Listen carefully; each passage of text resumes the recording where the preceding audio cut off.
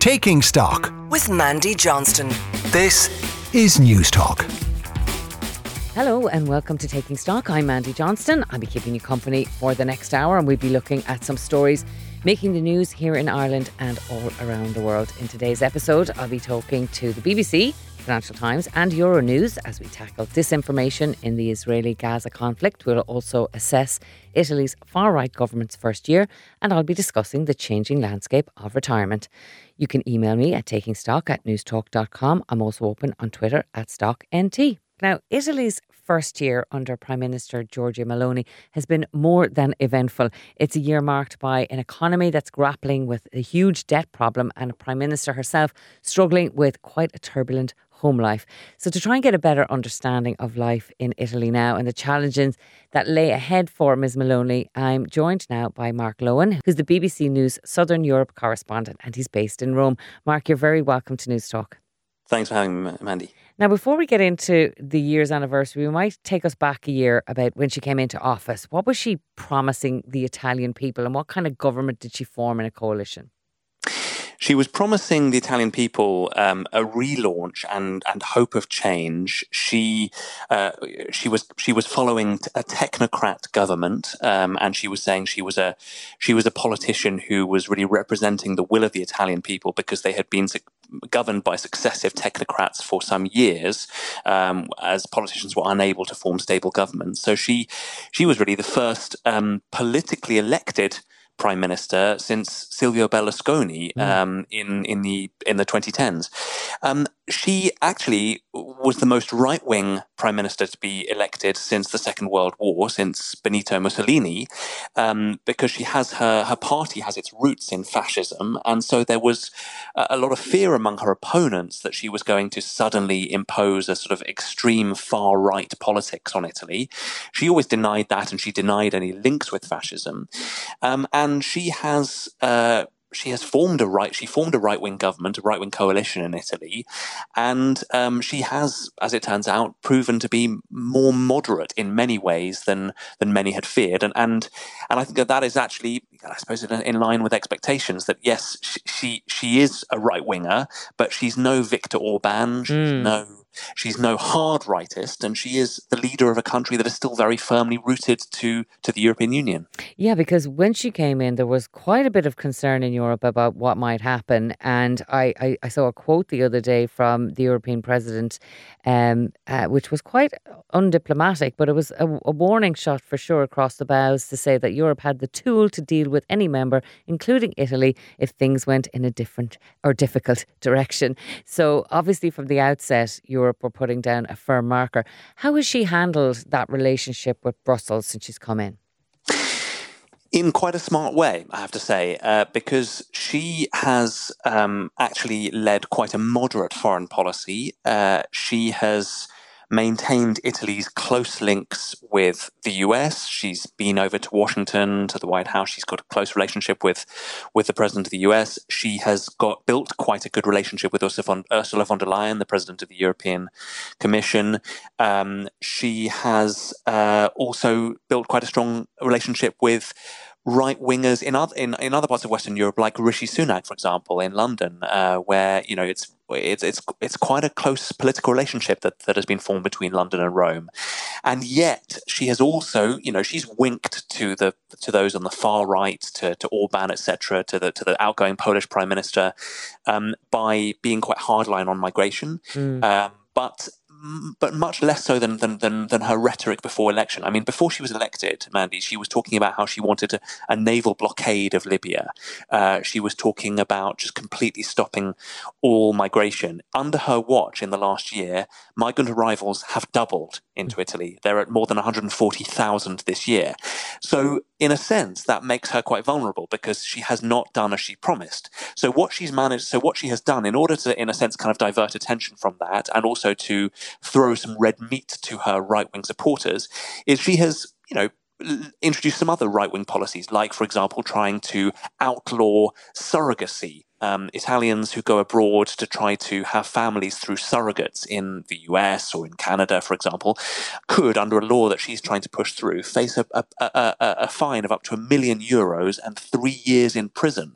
Now, that is something that is supported by the Catholic conservative right. It is a kind of low-hanging fruit measure that she can bring in to sort of please her right-wing base, while at the same time leading Italy on a foreign policy level in quite a moderate way. And so that is the kind of balancing act that she's managing to pull off. And according to the opinion polls, she is still riding high. She's still by far the most popular party at about 30% in the opinion polls, quite way ahead of the opposition.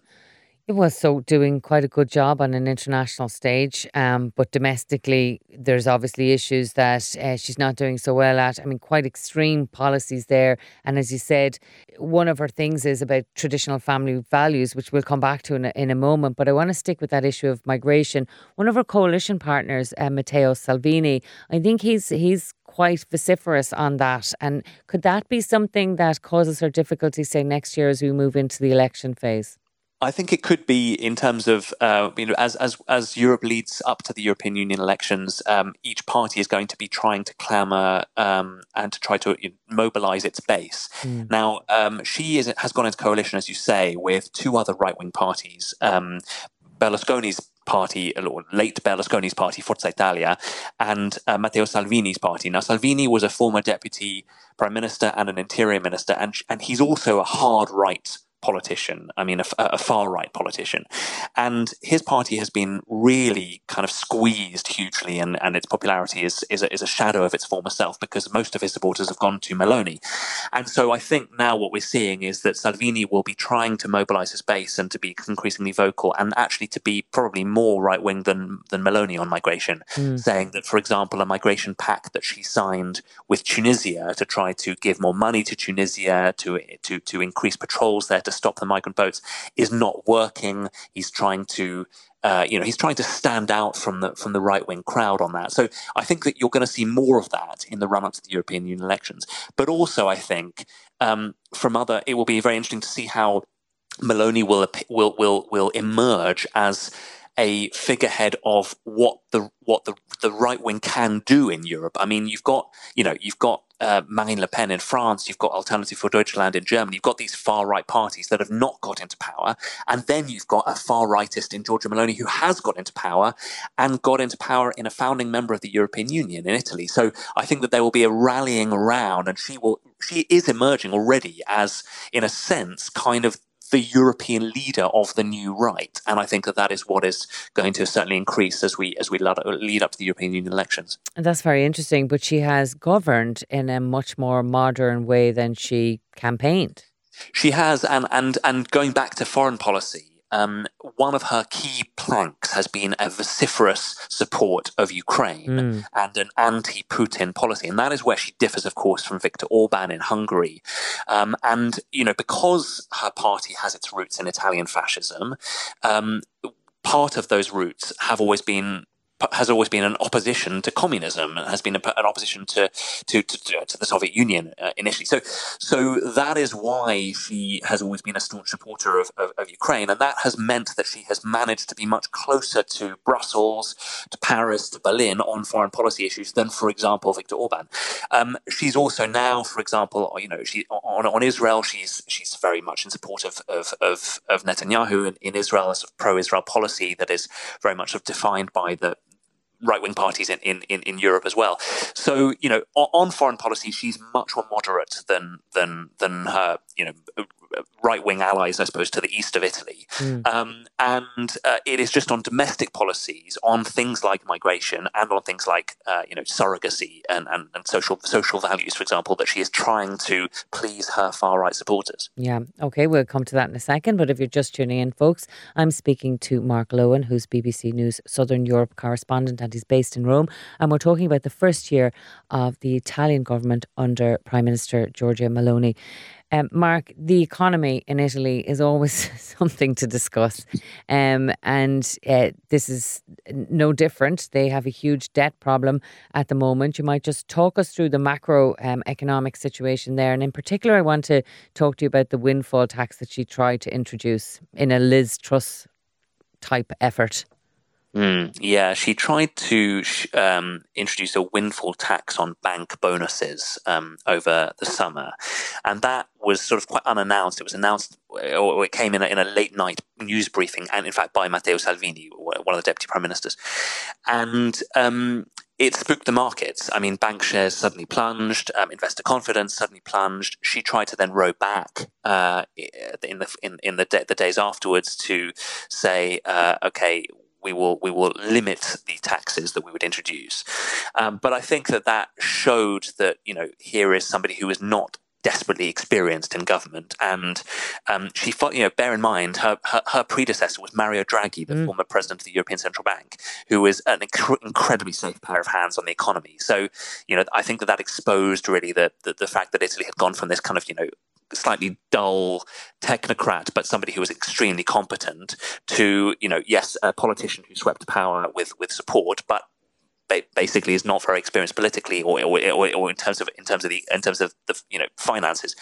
And now, a year on from her election, Italy's economy is beginning to shake again. I mean, there is the perennial problem of very high debt. Italy has the second highest debt to GDP ratio in the European Union after Greece, 140% of GDP. It's come down slightly from 144 when she came into power. And the other perennial problem, Mandy, is just a chronic inability to grow in the Italian economy. The Italian economy has not grown for 25 years, and it is not growing again. In fact, it's in recession now. There was a second quarter of this year, it shrank by 0.4%. So, Mark, sorry, can I just cut in there? She's facing challenges. When they were in a state of growth, what were the industries that were helping them? Like, why are they such a stagnant economy? Well, actually, Italy is the second biggest industrial power in the European Union after Germany, because even though we associate Italy in many ways with Rome and the south, in the north of Italy rather, Milan, Genoa, Turin, these are economic powerhouses. So, huge huge companies there. Fiat, for example, the car manufacturer, big shipbuilders, all the fashion houses. So all of that in many ways, Italy seems like two countries from north to south, and economically, the north of Italy has got some of the richest parts of the European Union, but the south of Italy has got some of the poorest parts of the European Union, and that is just kind of always been the problem of that country, and it's not showing any sign of going away under Giorgia Meloni. We spoke briefly earlier about the traditional family values thing. That's quite a big part of her domestic pitch, as you say yourself. That's where she's leaning into on the right. She's had her own domestic issues playing out publicly recently, hasn't she? She has. I mean, last week there was a social media post that she posted on X, formerly Twitter, in which she announced she was separating from her partner, who she had been with for almost 10 years, and she has a daughter with him, a 7-year-old daughter with him. Now, he is a TV presenter on a network that was owned by Silvio Berlusconi, who was criticised for kind of dumbing down and bringing in trashy Italian TV. And sure enough, on this network, which does not exactly exude class, her now former partner, Andrea Giambruno, was... there were a couple of instances. One show in which he was appearing to proposition a female co-presenter and grabbing his crotch repeatedly. And then there was another broadcast that went out on his channel, which was allegedly off-air comments in which he was boasting about an affair that he was having and inviting other female members of staff to have a threesome and a foursome with him. Yeah, lovely. And so that seemed to be the last straw for Giorgia Meloni, and she dumped him on. I don't know whether she dumped him on social media. Probably, I think she just announced that it was ending. But in many ways, Mandy, the private lives of European leaders don't concern us very much as journalists, but in this instance it does, because of who Giorgia Meloni is and the sort of social values that she is trying to present. She constantly reiterates that she's a Catholic, she's a mother. She strongly believes in that only a mother and a father, the union of a mother and father, can provide a stable family. And then here comes this exposure of the fact that her partner was apparently not was adulterous and quite lewd, and she's now left him, and so that seems to kind of put into question not only her emphasis on those social values, but also perhaps her even her choice of partner. Well, maybe make her think more about some of the other social issues that she's trying to be so dogmatic on, like the surrogacy issue, in countries like Ireland, where we're much more liberal and open to different types of structures of families.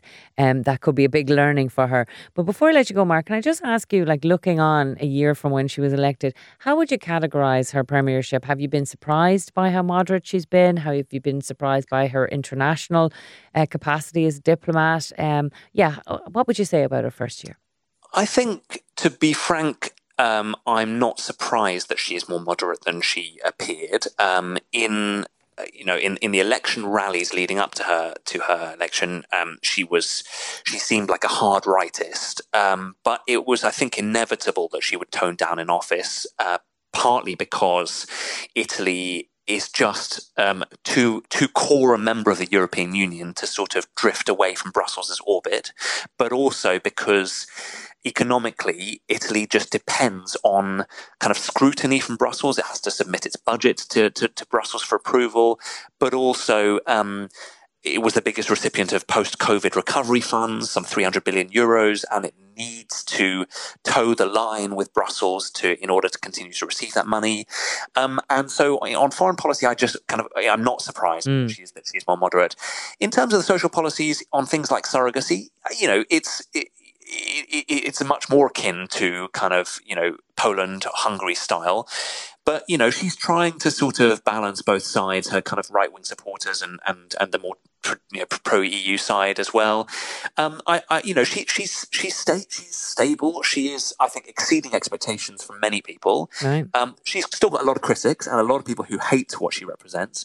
But ultimately, Mandy, bear this in mind, that Italy's had over 60 prime ministers since the Second World War. The average tenure of an Italian government is about 14 months. She is determined to prove that different, and she's determined to stay in office for the full 5 years of her mandate. And at the moment, there's no sign that she is going to be toppled early. Well, it's not a very high watermark though, is it, Mark? But we'll leave it there for now. That was Mark Lowen, BBC News Southern Europe correspondent based in Rome, talking to us today about Giorgia Meloni's first year in office as Prime Minister of Italy.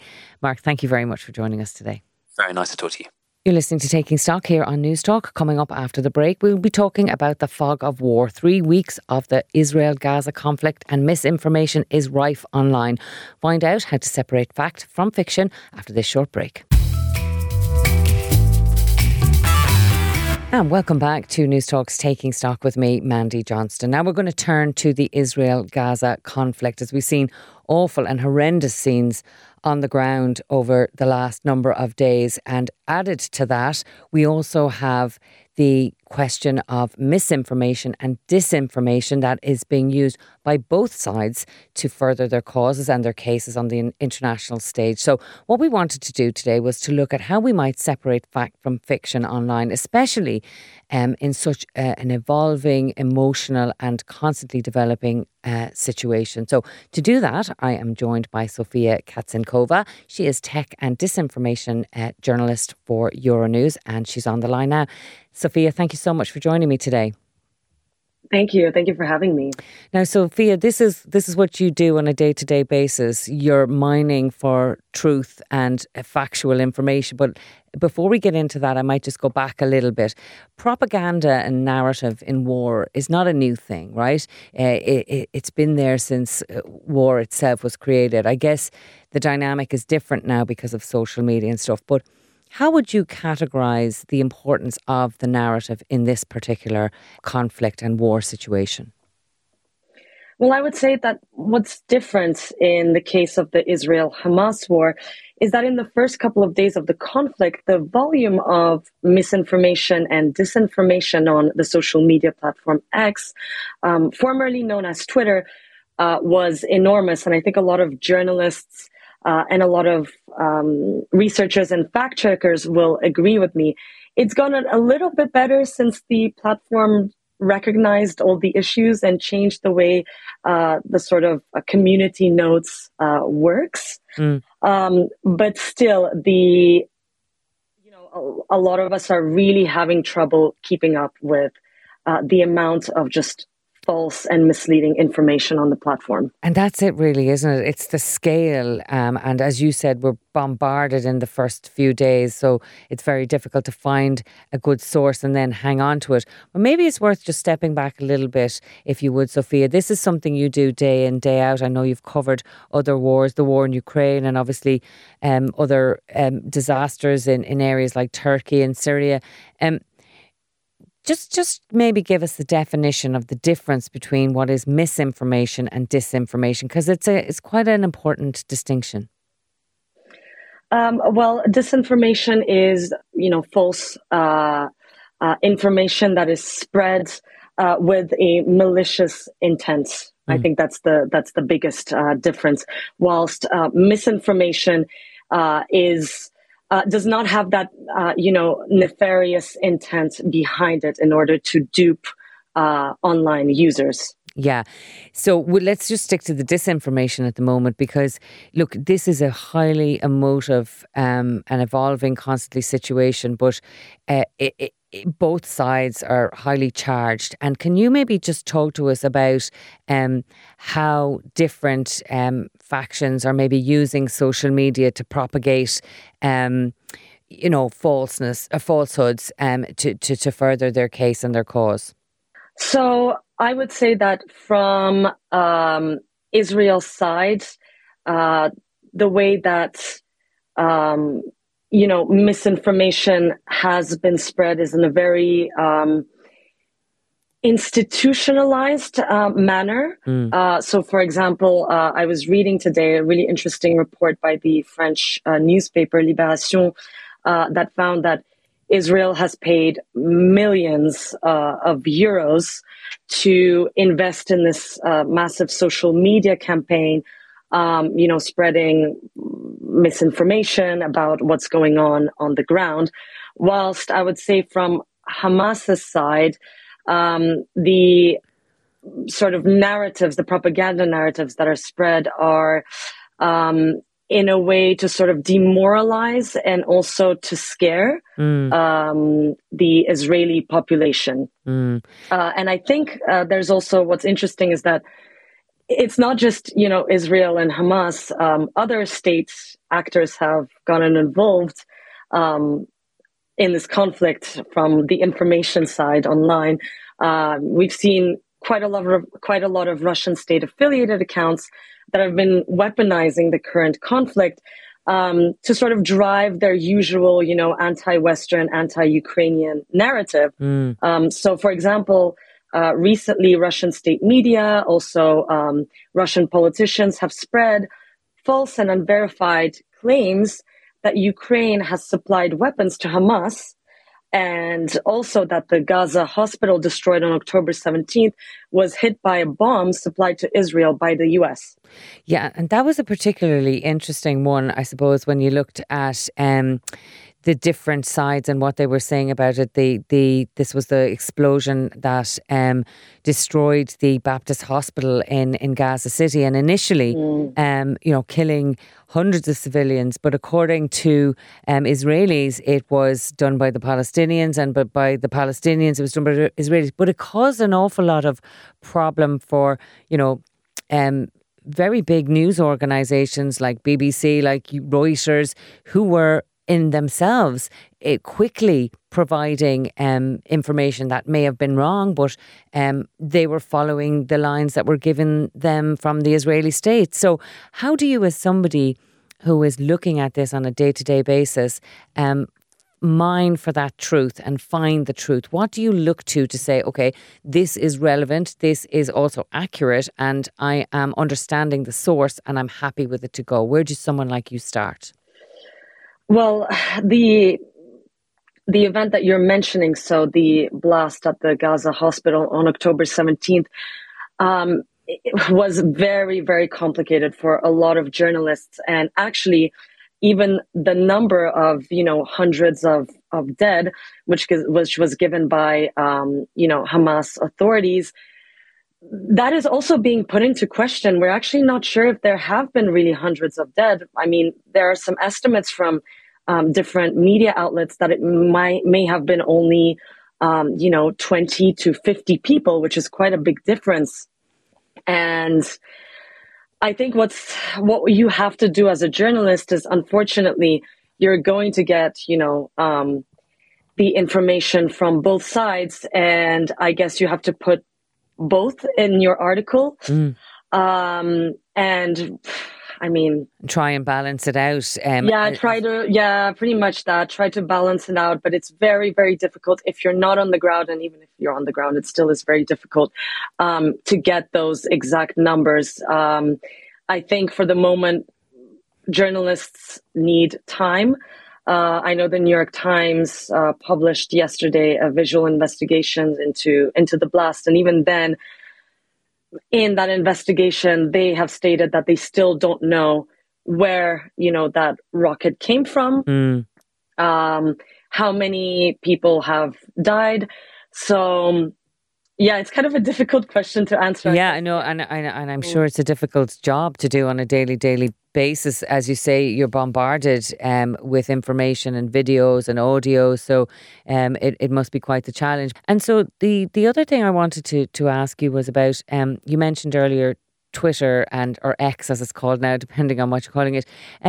Were there particular platforms who have, a better record now at analysing or fact-checking themselves? Or Twitter, I know that when Elon Musk came in, lost a lot of its workforce who looked at that on a day-to-day basis. So can you just take us through who might be doing a better job at that type of sifting out of the obviously disinformation that's been put out? Yeah, so absolutely. As you mentioned, the big issue with X is that when Elon Musk came over, he basically fired most of the content moderation teams. He's also reinstated a lot of accounts that are known to spread conspiracy theories. He's also amplified these accounts. And what we've been seeing a lot on X is that the mis and disinformation is primarily shared by blue tick accounts, which are boosted in people's feeds, and that's what most people see. I mean, I think they realized that real Hamas war, that was a real issue. So they have changed a little bit the way community notes work. So for people that don't know, community notes is a sort of crowdsourcing system of fact-checking and verifying certain viral posts. The issue with the community notes is that sometimes it can take days for that note to appear on misleading claims. So a lot of people, would have shared that and then moved on. And also the other issue that we've seen is some of these community notes can also be misleading. And so answering your question, I feel like Meta, for example, is doing a lot better because it has its own fact-checking partnerships set up with journalists and other fact-checking organizations. So, yeah, I would say Meta is doing a lot better than X or, for example, TikTok. Now, some of the imagery and audios that are coming across are just horrendous. What type of accounts are we seeing, that are created to propagate this type of information? Like, can you talk us through some of the things we might look out for in kind of, to kind of alert you to the fact that this might not just be a genuine article? Absolutely. Well, one example that I covered was fake accounts popping up to spread disinformation on social media, posing as journalists. And there was one account in particular last week, so linked to the Gaza hospital bombing, that was posing as an Al Jazeera journalist saying, actually, I'm on the ground. It was a misfired rocket from the Palestinian side. So that was shared. I've seen it shared by American politicians. And I think that the first thing that you should look at is, first of all, when was this account created? So if it was created recently, definitely start, reconsidering whether this is a genuine account. Another thing that you can do is, take that person's name and Google it along with the media. So, for example, in that case, it was a journalist claiming to be called Farida Khan, affiliated to Al Jazeera. And in the end, when you tried to look her up, there was absolutely no LinkedIn. There were no other articles published on Al Jazeera. And then also, you can check out Al Jazeera's official, for example, X account and see if they've published anything. And in that case, they had already published a press release saying that this journalist does not work for us. We do not know who this person is. And also, I would say the last thing that you should also check is maybe scroll down the feed, see what this account had posted in the past. And I think what was interesting with this case is that up until 2 weeks before, that account had only posted about Indian politics and cricket. Right. So all of a sudden now this Farida Khan was posting about, being a journalist in Gaza. So you can definitely look at all of these things and then judge by yourself whether this account is genuine and whether you should reshare or like the claims that it's posting. Yeah, and maybe just pause and take a moment before you do share any of that content to make sure that it is legitimate, because once it's gone, it's gone. Sophia, thank you so much for taking the time to take us through that today. We're very grateful. That was Sophia Katsankova, who is the tech and disinformation journalist with Euronews. Thank you so much for joining us today. Thank you so much for having me.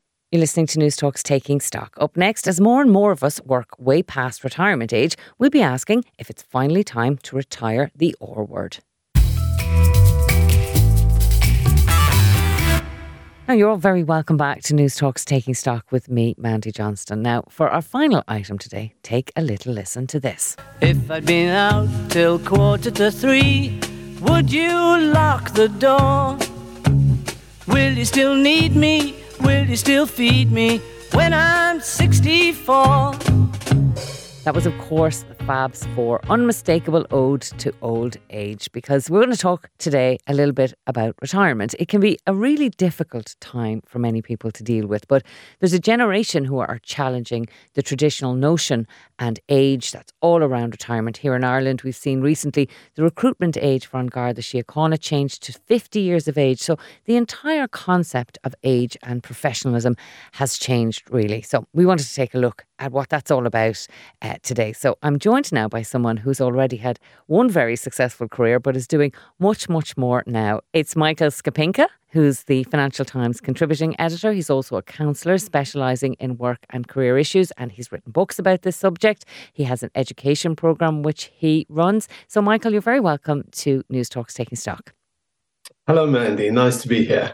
On the line also, I have Louisa Meehan, who is a workplace expert and managing director of Woodview HRM. Louisa, welcome to Taking Stock. Hi, thanks, Mandy. Delighted to be here. Now, we're all here today because, Michael, recently you wrote a piece about this issue of retirement, which kicked off really about your own experience and the word itself, retirement, striking a particular chord with you. So maybe we'll kick off with that. Well, Mandy, what happened was I'd been, as you said, I've been a journalist, a staff journalist on the Financial Times for 34 years. And all good things come to an end, and that came to an end. And when it was coming to an end, people started saying to me, what are you going to do in your retirement? And I really didn't like that word because I really don't feel old. You know, I'm of the baby boomer generation. We just don't get old. And I didn't want to retire. I had some other ideas. And in fact, a couple of years before this happened, I had started training as a counselor. When the time came to actually go, the Financial Times actually said they wanted to keep me in various capacities. They wanted me to carry on writing. They wanted me to carry on teaching in an executive education business that the Financial Times had. So I've now got a three-part life, really, as a writer, as a leadership educator, and as I mentioned, as a counselor. And because of my experience, I decided to specialize in career issues, career counseling, including people who were in the same position as me, facing what used to be called retirement and don't really like the idea. Yeah, and Michael, are you seeing that more with your peers, people who you would have worked with over the years, that they're doing something similar to you? Because you're staying within your own profession. You obviously planned really well. Your employers obviously value your contribution and your experience. Have you seen that kind of being applied to many more people than you? Yes, I have, both personally, and I think you can see this in the work figures for many Western European, North American countries. The number of people who are still working when they're over 65 is rising, and of course it's going to be necessary because Western Europe, North America, but also countries like China and Japan, they're aging societies and they're not going to have enough young people to fill all those positions. Now, Louisa, I'm going to bring you in here. This is an area that obviously comes across your desk quite a lot. How do you see the concept itself of retirement changing from the way we would have traditionally thought about it in the past? I think it's quite interesting just listening to Michael talking about it and the introduction there. One thing struck me, which I hadn't thought of before, which is, certainly from an Irish and a UK perspective, individuals like farmers, historically have worked until they don't work anymore, basically. So there isn't retirement. But I think in the corporate world and the manufacturing world, in industry, etc., retirement was 65 for a very, very, very long time. And, you grew up, you got educated. If you were lucky, you went into some form of third level education. You entered your workforce sometime between your late teens and early 20s, and there you stayed until you were 65 and then you retired. And that was kind of set in stone. And that is not the case anymore. People are much more transactional, I suppose, with their careers, and people are looking for something that's called employability. So they don't want the 40-year career necessarily. Some people may, but the majority don't. What they want is the ability to have skills that are marketable and that can transition from one career or from one job to the next. And age, for some people, plays a very big part in that, but for an awful lot more people, it plays less of a role than it used to. And it is about staying current and relevant with the work that you're doing. And I've worked with so many people who are older and where they're bringing that skill, that experience that you can only get through experience with them in a valuable way. It can be an enormous asset to people who maybe have less experience in that particular field. And I think it is about using the experience in a way that suits the person, whatever their stage in life, and also benefits the organisation. That's a really good point, Louisa. And Michael, just to go back to the attitudes that some of us would have had entering the workforce or growing up. I mean, traditionally, we would have all hoped to get a good, steady job. And the ambition of our parents would have been that you stay in that job, that you get a good pension and that you stay there until, you retire. But that whole landscape, as Louisa said, has changed. It's now about experience. Do you think that there's a challenge for some people to try and understand that they have value beyond an age, that they can bring experience? I'm a little bit obsessed with this issue at the moment because I see so many people trying to recruit for individuals and finding it very hard. It's a very tight marketplace here now. But sometimes it's very hard to convince older people to go, yeah, you can actually translate your skills to something else. Yes, I think it's a challenge on both sides. I think you're quite right, Mandy. It's a challenge for people who've reached what used to be thought retirement age to say to them, look, you still have a lot to contribute. I think on the other side, though, I still think there is this corporate attitude that older people really are not what you want. For one thing, when you stay in an organization, you stay in a job for a long time, if you're lucky enough to do that, you end up being quite expensive. Your salary's increased over the years. I don't think we've seen enough companies thinking about what they're going to do with their older employees. And there are various ways in which this could be handled. People could be retained in some fashion, as I have been. I mean, this is an entirely freelance arrangement I have now with my employer, but it's working for both sides. And I think we've got to remember that although under EU directives, age discrimination is now illegal, it's, I think, really the last acceptable form of discrimination is age discrimination. I think the change has got to come both from people thinking, I've still got something to contribute, but also from employers saying, I think you've still got something to contribute. Yeah. Louisa, corporate attitudes need to change. Do you see any evidence of them, changing in the way that Michael needs to happen? It's a really tricky question because I see them changing and I see them not changing, it's a double answer, I suppose. Where I've seen huge value is, certainly if I look back at my career, I had two amazing mentors when I was in my 20s and early 30s, both of whom were at or past retirement age and still in the workplace. Amazing individuals who were valued in the corporation that they were in and contributing massively to it. I would also see individuals that I've worked with over the years on voluntary boards and in voluntary sectors, hugely contributing, but in a way that makes sense for them. There can be an attitude, though, at the same time, in terms of maybe older people where they become a bit stuck, or where the value that they're adding may not be necessarily contemporary or something that's that's considered valuable to the organisation. And so I have seen that as well. And I have seen situations with people of all ages, but including those who are older, where they've been there too long and they need to move on, and they're actually, I don't want to use the word that they're detrimental to the culture, but they're certainly causing more problems than they are causing benefits. So I think it's about having that sort of flexible approach and looking at things differently. As Michael was saying there about becoming a freelancer, so you have more control over your time, you have more control over the contributions that you're making, and you have more flexibility, because I do think our needs change, and doing the traditional 40-hour week for a lot of people who are, and I would say even much younger than 65, it just doesn't suit the lifestyle that they want to lead, and it doesn't give them that opportunity for a quality of life. So it is about, we have to change the conversation, and we have to change it to how are people enabled to provide their skills in a way that gives them a sense of purpose and brings value to the organisation, irrespective of their age. But more value oftentimes when people have more experience. Yeah, okay, I get what you're saying there. Michael, I want to bring you back in here because, we're talking about people who want to stay on, and not everybody does. Some people would be quite happy to retire and find a different, way to busy themselves, and that it's not for everyone. But one of the things that can affect people when they're leaving or getting ready to leave is this loss of maybe status or loss of place, because work is a family. We spend a lot of time every day with the people who work with us and around us, whether you're a freelancer or whether you're embedded in a company. Was that something for you that was important, that notion of belonging?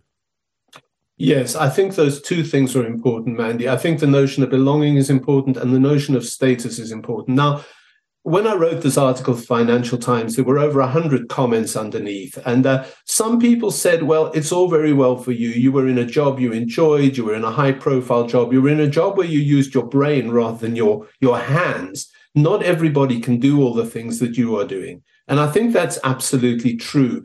I think status is an issue. And I think for a lot of people, when they move on from their main career, there is the question of people saying, so what do you do? And there's only a sort of certain amount of time you can say, well, I used to do this or that.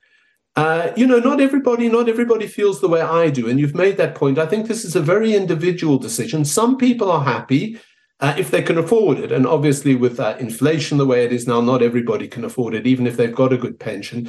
If you can afford it, there are people who have gone for, what we used to call traditional retirement. Go off, listen to music, go to art galleries, go for walks. If you've got grandchildren, look after your grandchildren. I'm not saying everybody has to go the way I've gone. I've just noticed more and more people wanting to do what I've done. Yeah, no, it's a very interesting. I do think it's happening more and more, and I do think there's more of a place in the corporate world to have more of a discussion about this and plan in a better way, because some people might want to stay on in a more, as you say, as a kind of slimmed down version of a job that they've done before. Louise, I'm just going to go back to you about that corporate attitudes thing, because that's kind of bugging me a little bit, because we're in Ireland in a state of very tight employment. And surely, corporates should be the ones who are trying to reach out to people to see if they're willing and able to stay on to do some of the work that they've done very well in the past. So what advice would you give to someone who's maybe approaching retirement, doesn't see an option, but there might be something within their company that's available to them or in another company to extend their career? So I think if somebody wants to stay working, there's lots of options available. There really is. And I think probably having the right attitude and approach towards it is the number one step. And having the confidence to say, no, I am of value and I do have more to contribute and I do want to be here and I have a voice. And I think that confidence, that internal confidence is really, really important, rather than saying, oh, well, I've got my bus pass and I'm going to go off now and that's that.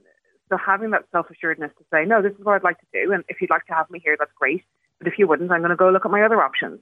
There are lots of corporates out there and lots of organisations that do value and will bring people in with experience, particularly for stuff like if there's a project where you need a particular skill set, or if there's a part-time gap in an organisation where you need somebody skilled to come in and fulfil a particular role for a period of time.